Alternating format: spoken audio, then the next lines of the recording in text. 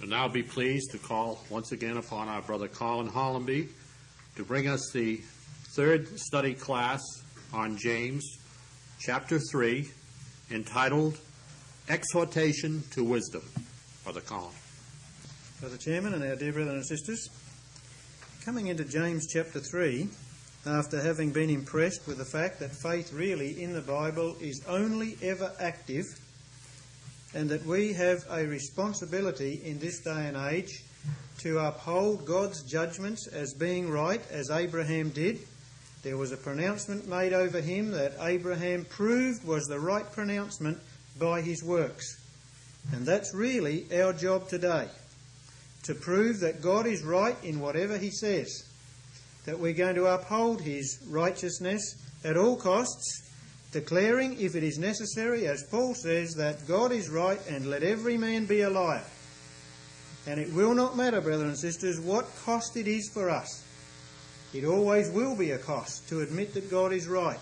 But that is not the issue. The issue is to show that God is right and true. And it's just too bad what the cost may be for the flesh. It has got to be borne so that the glory of God and the righteousness of God might be forwarded in our lives. Now, in James chapter 3, we really do not propose to get very far in James chapter 3. We're going to take it very carefully in just the first 4 or 5 verses to see what James says in detail about the subject that is under consideration in chapter 3. We have seen that James has roundly condemned a situation where persons give respective persons for present advantage. And therefore he probably starts off in chapter 3 at a little bit of a disadvantaged position when he begins to address the subject in hand in the early couple of verses of chapter 3 of James. Because the way he opens is, "My brethren, be not many masters, knowing that we shall receive the greater condemnation." Now, what does he mean? Well, it's only when we have a look at the word for masters throughout the New Testament that we begin to understand what he means there. And he has got some very important principles in mind, principles which are not perhaps so much outlined in James chapter 3 as we will find them in other parts of the word. But he nevertheless does have all the things that we're going to talk about very much in mind. Be not many masters. And the Greek word for masters is, as you may all well know, is the Greek word didaskalos, which means an instructor.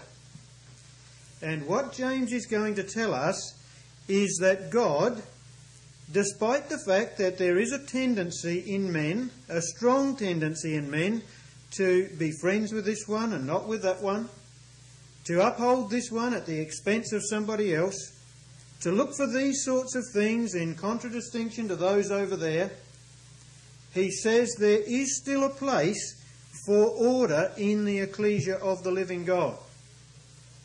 And he says, therefore, be not many instructors. But he's not saying don't be an instructor. He's just giving a very clear warning that the position of instruction in the meeting is a very important and a critical one, a very responsible one. And therefore he's saying, don't neglect the position of instruction, but be extremely careful who you appoint to those positions and how they conduct themselves in those positions. That's really what chapter 3 is all about. So we're going to look at it very, very carefully, not just as James is saying it here, not just listening to the warning, but going through a number of scriptures to show us what James has in the back of his mind when he gives this warning. It is a very, very important warning. Now that word didaskalos in the Greek, which means an instructor, is rendered in various ways throughout the New Testament. You may like to note some down if you are making notes. In Luke chapter 2 and at verse 46 it's rendered doctors. When Jesus was 12 and he went missing from the family party as they journeyed back to their hometown, his mother went and found him sitting with the doctors of the law. In this chapter, of course, in verse 1 of James 3, it's rendered master. In Matthew chapter 3 and at chapter 5 and verse 19, it's rendered teacher or teach. And there's a number of places where it is rendered teacher in the New Testament, particularly in the 1st of Timothy. It's also in Titus chapter 1 and verse 9, rendered by our English word doctrine. The same goes for the 2nd of Timothy chapter 3 and verse 10, and the 1st of Timothy chapter 4 and verse 6. In those places it is rendered doctrine. Now why would James therefore say, "My brethren, be not many masters," or "be not many instructors or teachers"? Well, he adds the reason for that, doesn't he? He says, "knowing that we shall receive greater condemnation." Why does he say, "Be not many instructors"? Why does he say, "Don't covet that position"? Be very, very careful as to your location in that position. It is because there is greater condemnation given to those people, whoever they may be. When anybody ever takes the position of being an instructor in any way, brothers and sisters, he has got to only teach what God says.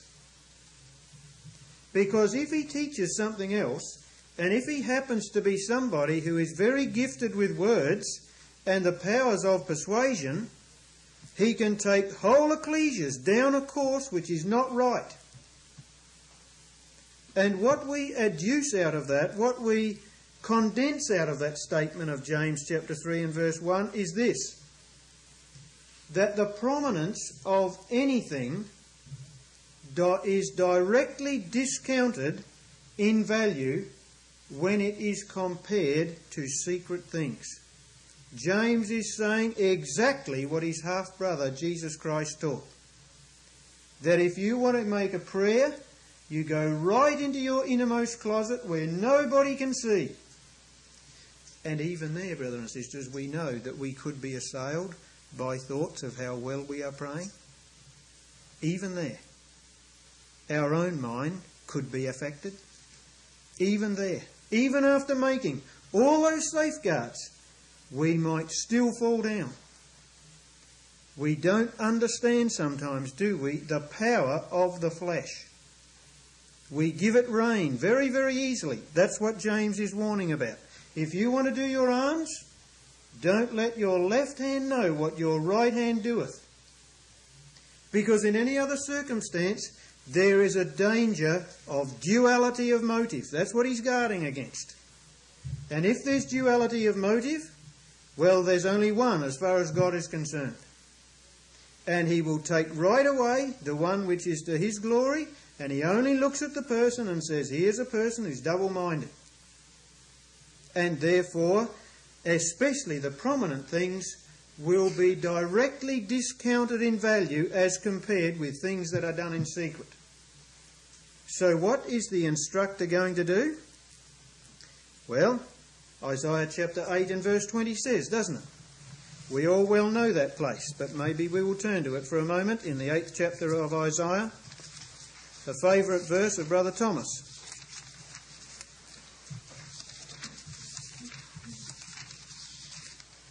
Isaiah 8 and verse 20.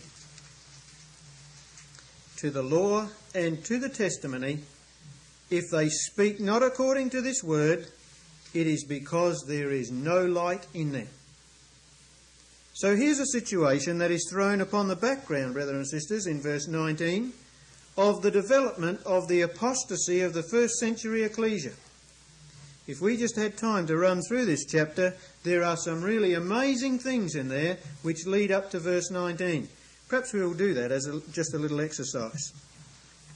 Look at verse 13. Sanctify Yahweh of hosts himself. Let him be your fear and let him be your dread. It's John the Baptist's message. And he shall be for a sanctuary, but for a stone of stumbling and for a rock of offence to both the houses of Israel, for a gin and for a snare to the inhabitants of Jerusalem, the people of Israel to whom Christ came. Verse 15, many among them shall stumble and fall and be broken and be snared and taken. That was the result, wasn't it, of the preaching of Christ? That people did not listen, the Jews mainly, and therefore they're in that condition. Verse 16, bind up the testimony, seal the law among my disciples. There's the going forth of the gospel to the Gentiles. And I will wait upon Yahweh that hideth his face from the house of Jacob, because he's turned it on the Jews, and I will look for him. Verse 18, behold, I and the children whom Yahweh hath given me are for signs and for wonders in Israel from Yahweh of armies, which dwells in Mount Zion. A statement that is taken up in Hebrews chapter 2 as being illustrative of the ecclesia of the living God. Verse 19, the development of the apostasy. And when they shall say unto you, seek unto them that have familiar spirits, and unto wizards that peep and that mutter, should not a people seek unto their God, for the living to the dead? What are we going to do in the face of that? We're going to appeal to the law and to the testimony. Because if they speak not according to this word, it is because there is no light in them. And so we can see that that verse has a very great amount to do with a situation that developed because of evil and false beliefs infiltrating the meeting. An instructor has the job of making sure that the ecclesia stays within the bounds of the law and the testimony, and its right implementation and its right application and its right interpretation. James is not discouraging, brethren and sisters, the idea of being a teacher. He is simply telling us that there is a very real and double responsibility that falls upon somebody who does a prominent work in whatever field it may be. But it's true to say that in the ecclesia of the living God, the teaching position is the most exposed to that. And it is the most exposed to that. There just is no doubt about it. So what is the role of a teacher, of an instructor? Well, if we come back into Deuteronomy chapter 8, we will see the objectives of God as they were set out. In Deuteronomy chapter 8, and reading from verses 1 to 3. And as we've said, we want to go slowly through this subject, because it is a subject that is very critical and important to us all today. Verse 1 of Deuteronomy 8 says, all the commandments which I command thee this day shall ye observe to do, that ye may live and multiply, and go in and possess the land which Yahweh sware unto your fathers. And thou shalt remember all the way which Yahweh thy God led thee these 40 years in the wilderness, to humble thee and to prove thee, and to know what was in thine heart, whether thou wouldest keep his commandments or no. And he humbled thee, and suffered thee to hunger, and fed thee with manna which thou knewest not, neither did thy fathers know, that he might make thee know that man does not live by bread only, but by every word that proceedeth out of the mouth of Yahweh doth man live. Now, brothers and sisters, do you think God needed to lead the children of Israel through all those vicissitudes of life to know what was in their heart? Did he know what was in their heart before? Of course he did. So the objective of God in giving the word is so that we might know what's in our heart. God knows what's in there, but sometimes we don't. So what then, if that's true, what then is the objective of an instructor? Well, the instructor has got to be able, and he's got to have as his objective, something that will get to the heart. If he doesn't do with the Word of God, that's his only tool. If he does not do with the Word of God what God had in mind when he took the people of Israel through the wilderness, he's not a right instructor. And what did God have in mind? Well, the vicissitudes of life, the trials of their wilderness wanderings were so that the people might be humbled. So that they might be humbled, he was to suffer them to hunger, so that there might be a proving process go on in their own heart. And in contradistinction to this, we won't turn it up, but in Jeremiah chapter 23 and verse 5, I think it is from memory, Jeremiah says, "The false prophets make you vain." And therefore, you, brothers and sisters, in the audience, are able to weigh that up. If the words that come from this platform make you vain, if they puff you up, you know that that instructor is not right. If, on the other hand, they reduce you, you know that's God's objective. You know it is, because that was the objective of God in bringing them through the wilderness. What is the word of God for? It is quick and powerful. It's sharper than any two-edged sword, and it divides in sunder right into the midst of the joints and the marrow. And it's able to discern the thoughts and the intents of the heart. That's not nice therapy, but it's the right therapy. It's a therapy which takes the role of what God says in Deuteronomy 8. It says there must be a humbling process, and it's got to be done by the Word. The Word is the only thing that can get in there to do the right therapy. Now, that's not the only thing, of course, that is involved in an instructor's work. If we come back to the 16th chapter of Exodus, and at verse 5,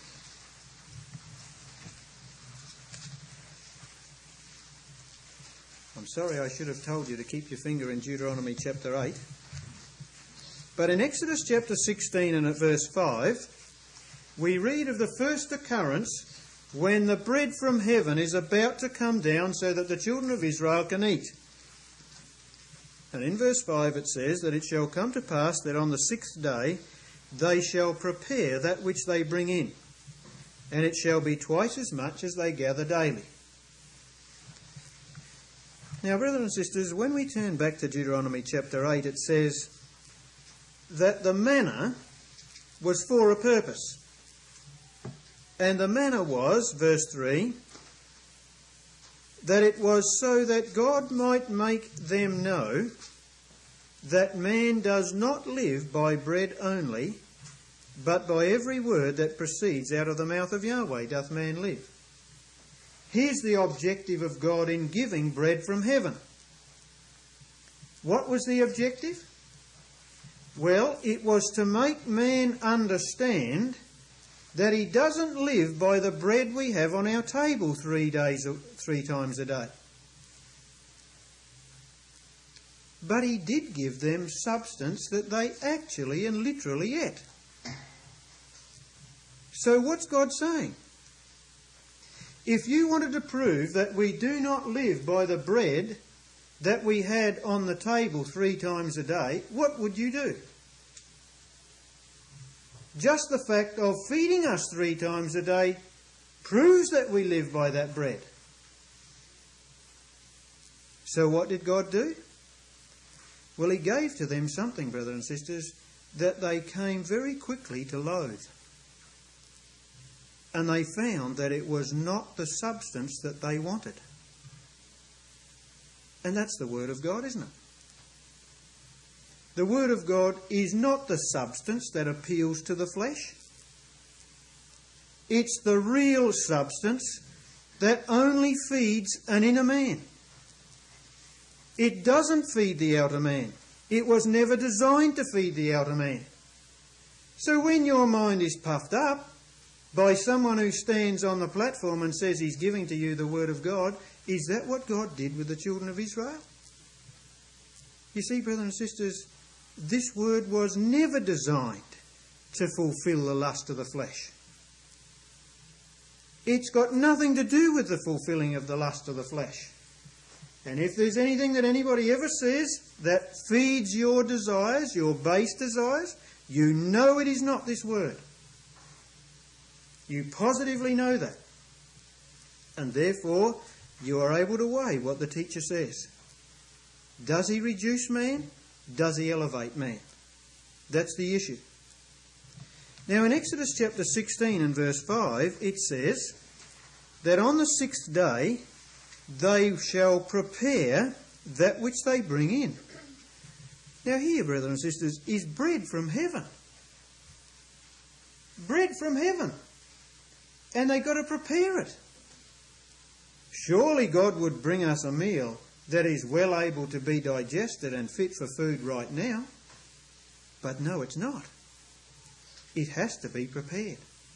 And that word, actually, brothers and sisters, the word for prepared there, in Exodus chapter 16 and verse 5, is a primary root which means to be erect, to stand perpendicular, or to set up. So what is God telling us in the fact that they had to prepare the bread that they collected? Well, it is telling us that the bread that comes in this form, just like it is just not ready to eat.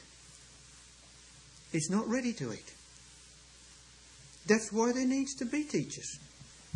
Because the teacher has got to explain what the Word of God means. And when he gets outside of that field, the audience has got to tell him. But you think of what is happening in the situation in Israel. You take it right back to the grassroots of the nation of Israel, and God said, I'm going to make a selection. I'm going to make a selection of the firstborn in every family, and he is going to be the leader of the religious worship of that family. What's he done? That's God's prerogative. That didn't come from man's ideas. And so what you see developing right throughout the family of Israel, when that was replaced by one tribe as they gathered in number, God has always set order in his meetings, brethren and sisters. He has never operated within a framework where that order has not been established. And there will always be somebody who is more able to explain the Word of God than somebody else in any meeting. Don't covet it. That's what James is saying. Israel's system was the right system. It was God's system. The only failure in that system was that the firstborn might not have been properly qualified. But it doesn't take away from the fact that God established that system. God, brothers and sisters, is only honoured when his order is acknowledged. If we want to honour God, we honour his appointments in all things. And that will be the case in every meeting wherever we go. So here is a situation, says God, in Exodus chapter 16, where the children of Israel have got to make upright the word. They've got to stand it erect and set it up. And we know that there are people in Old Testament times who were very much qualified for that. And let's then turn over to Nehemiah chapter 8. For in Nehemiah chapter 8 we see a man who is qualified for this work.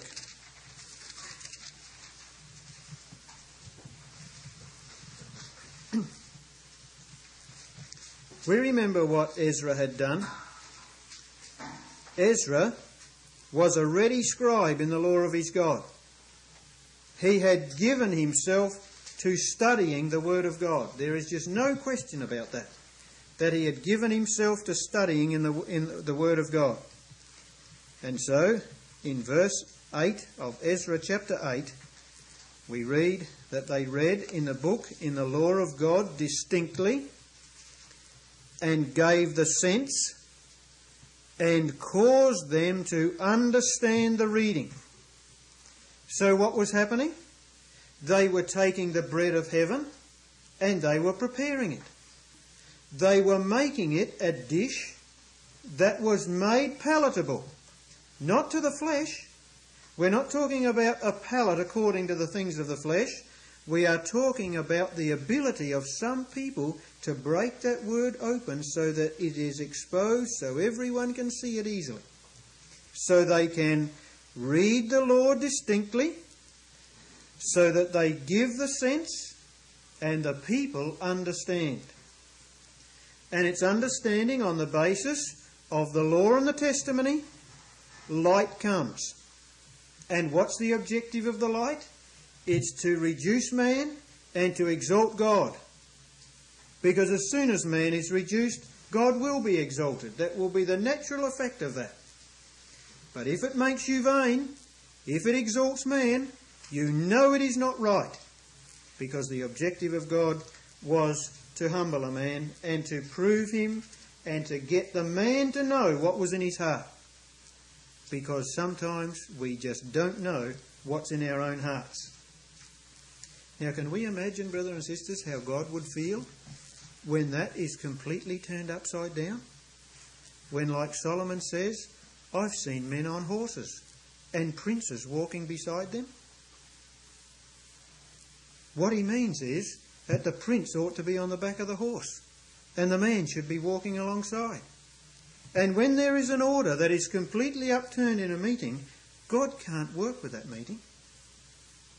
He's got an order that ought to be acknowledged and appreciated and understood. And when it is, brothers and sisters, you will see a wonderful order and a harmony that flows through the meeting if that is done. If it is not, if an ecclesia is trying to go a different way from the brethren who are studying the Bible, if they're prepared to give their time to study that work and to give it sense and to make the people understand the meaning of it, and the people say, we don't want it, there's utter confusion in the meeting and nothing but bitterness and trouble and strife. That's all it'll breed. And if we want our meetings to run smoothly, we've got to have somebody who is acknowledged as able to expound the Word of God. He may not be the best in the country. It doesn't matter. He is someone to whom we can go, but the responsibility is on him to stay within the confines of what the Bible says, to give the right understanding of it so that everybody will understand. And turning back then into James chapter 1, we see this other part of that verse coming into play. But James is not content with just saying, I want to give a warning to people that they should not clamour after or covet after the position of a teacher, because we need to understand that upon the head of such a prominent person there is really great condemnation. There is really great responsibility. And now to outline that, we need to turn to some of the passages in the New Testament which have to do with that. First of all, in the 2nd of Timothy chapter 2. And James is going to continue this theme right to the end of chapter 3. 2nd of Timothy chapter 2 and at verse 25. Verse 24, the servant of the Lord must not strive, but be gentle unto all. He must be apt to teach. He must be patient.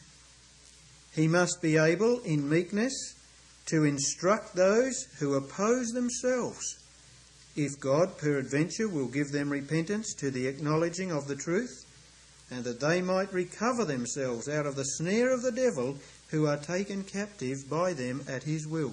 Brethren and sisters, our Lord Jesus Christ was given the tongue of the learned so that he might know how to speak a word to him that is weary. How many brethren do you know to whom you can go and confide in a time of trouble in your life and know that you're going to be given comfort and consolation? He's an instructor. He's a teacher. Because you know that you can go and speak to him, and that in meekness he will be able to instruct you even if you are taking the wrong course in life. Because you'll be opposing yourself. How many brethren do you know like that? There's not very many, are there? And that's why James says, don't covet the position of that in the ecclesia. Don't seek after that. Don't make that your goal. The ecclesia may or may not make a right decision when it puts somebody upon the platform. and they might also correct it if they feel they've made a mistake. Don't worry about that. Try and do the work of God in the capacity that you are best suited to do, is James' advice. And the ecclesia is most likely the source of the right decision. It's almost invariable that we won't be. We'll make a decision because we've looked in the mirror and we've seen a man that really is not there. So what does God say? Well, how about the other side of the coin? When there is a brother in the meeting who can do that, and we say, we don't like your conclusions. We know you study more than us. We know you know the Bible better than us. We know you can give good advice. We don't want what you say. What's going to happen to that meeting? What's going to happen to that person who takes that course? The teacher has faithfully discharged his responsibility, and the person says, admitting all that about him, I know you've got all the qualities, but I don't like what you say. There's going to be confusion in that meeting too, isn't there? And God will not be able to work with that particular person in that meeting. He might continue to work with the meeting to direct it in the same course, but if that happens in a meeting, it will be a very sad thing. It'll only cause roots of bitterness to come up. And there'll be terrible results that accrue because of that. In the 1 Timothy chapter 5 and verse 17, the Apostle says that we ought to give double honour to those who labour in the word and in the doctrine. Because, brothers and sisters, it is really the most important job in the ecclesia. It is the most important job. And because it's open and prominent, it is directly discounted in value in proportion to its prominence. That's what James is warning us about when he says, for upon us, and he includes himself in that, he says, upon us shall be the greater condemnation. So there's a Bible principle that has very much to do with that. And it's enunciated in Luke chapter 12 and verse 48, where it says, to him to whom much is given, of him will be much expected. And if there is but a little given to us, but a little will be expected. We are to recognise that, brothers and sisters. And if God has given to somebody something different and something able to be used more prominently than us, so what? And James is telling us, so what? He's saying it's safer not to have it. That's what he's saying. And it is, brothers and sisters. That's absolutely true. It is safer not to have it. And then we find in the 12th chapter of Hebrews, rather the 13th chapter of Hebrews, this is the position that God ordained in the first century ecclesia. In Hebrews chapter 13 and at verse 17, he says, submit to them that have the rule over you, and submit yourselves, for they watch for your souls, as they that must give account, that they may do it with joy, and not with grief. Because if the leading brethren in the ecclesia are accounting themselves responsible in some way for you, brothers and sisters, and you are rejecting their advice, they can only do that with grief. They can only do it with a great amount of sorrow. And it is a very difficult position to take in a meeting, where you are the person or the group of persons who are mainly responsible for the giving of the advice of that meeting, and to direct it in the ways that you believe are right, because you believe the Bible say they are right.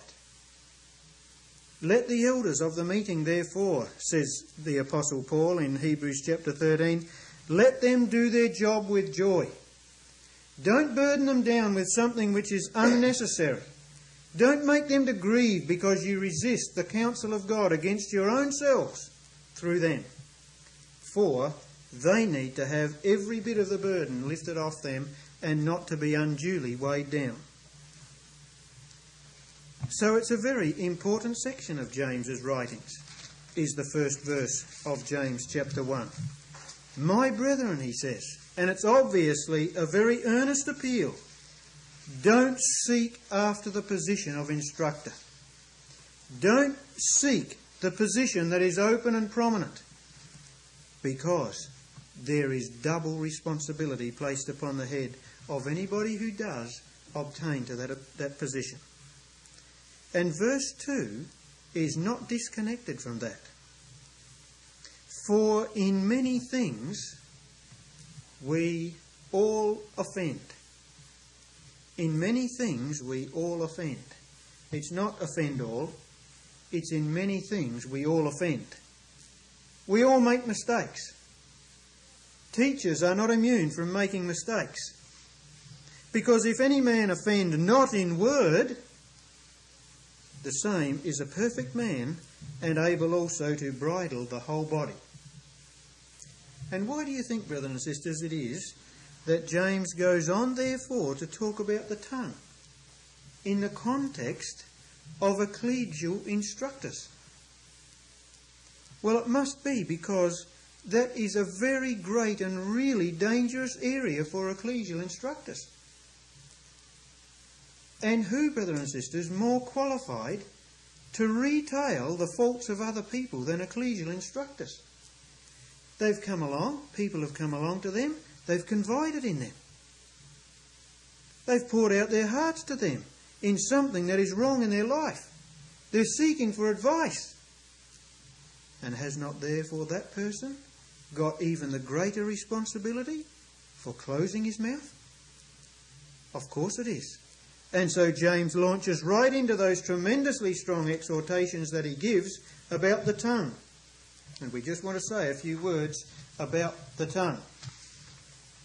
This word in verse 2, for in many things we offend all, as we've said, should really be inverted so that we can understand it better.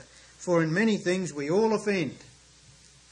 Because if a man does not offend in word, if he has never ever said anything that is wrong, the same is a perfect man and able also to bridle the whole body. Just a little word about the scriptural word offence, brothers and sisters. The scriptural word offence is the word that is not here. It's not the word offence here, but in other places it is. The scriptural word that is rendered offence sometimes, but means stumbling block, means that a person makes another one sin. It's not talking about that here. It's saying, in many things we all stumble. It's not the situation where, by a man's particular words or actions, he has drawn another person into wrong ways. That's really the word offence, as it occurs in many other places in the New Testament. That's not the word that is used here.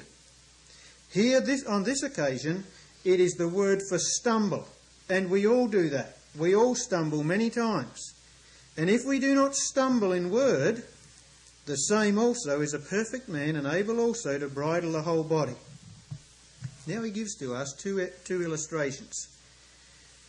Behold, he says, we put bits in the horses' mouths that they may obey us, and we turn about their whole body. Behold also the ships, which though they be so great and are driven of fierce winds, yet are they turned about with a very small helm, whithersoever the governor listeth. Even so the tongue. So what we're looking at is two illustrations, one out of a thing of nature which man has learned to control, and something that a man has made, which he has learned to control. And both of those things, the horse and the ship, are controlled by a tiny little thing. You've got the bits in the horse's mouth. The reins, of course, going back over the head into the hands of the rider, by which he controls the movements of that horse. And you've got the little rudder back at the end of the ship.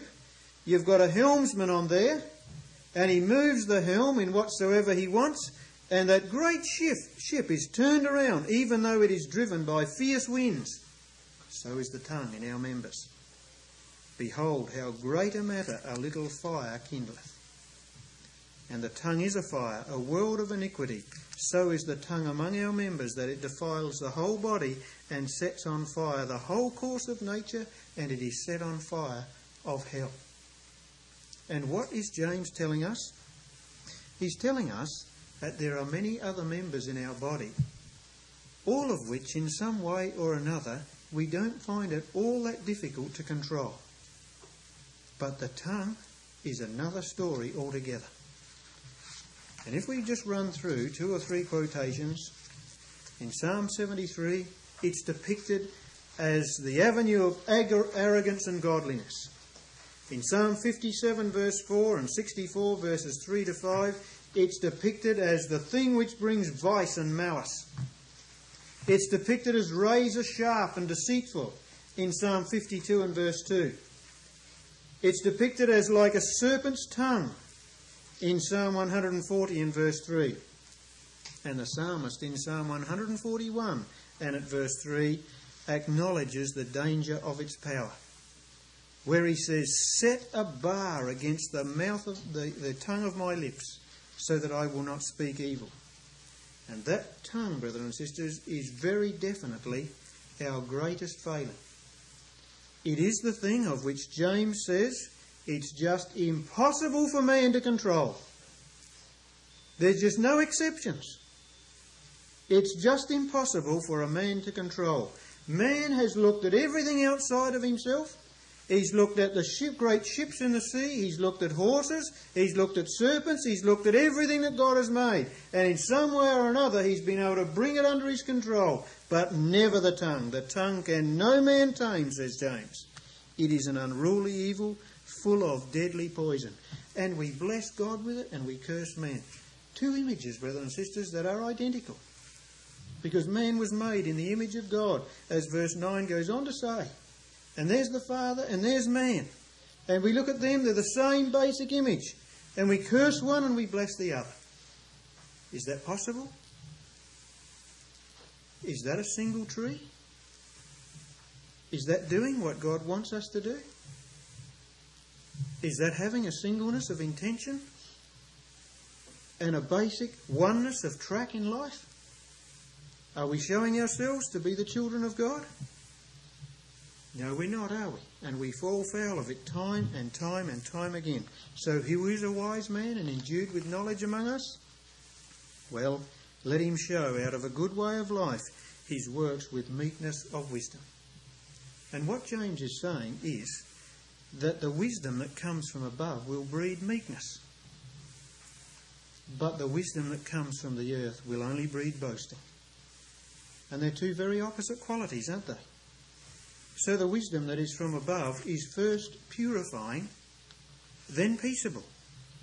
It's gentle and easy to be entreated. When you have somebody in your meeting, brothers and sisters, who is like that, you've got an instructor. You've got a didaskalos. You've got somebody who can rightly divide the word. You've got somebody who exudes confidence. Not in himself, but he breeds it in you. And you're able, therefore, to happily go to him, or to her it may be, in some circumstances. And you're able to pour out your hearts to them, and they're able to give you advice. They're able to break the word small. It reduces you, but then they're able to say, now it's only God that can pick us up. And it is, isn't it? It is only God who can pick us up. And the fruit of righteousness is sown in them, is sown in peace of them that make peace. And there's only one thing that can give us peace, and that's this word. And if we speak not according to it, it is because there is no light in us.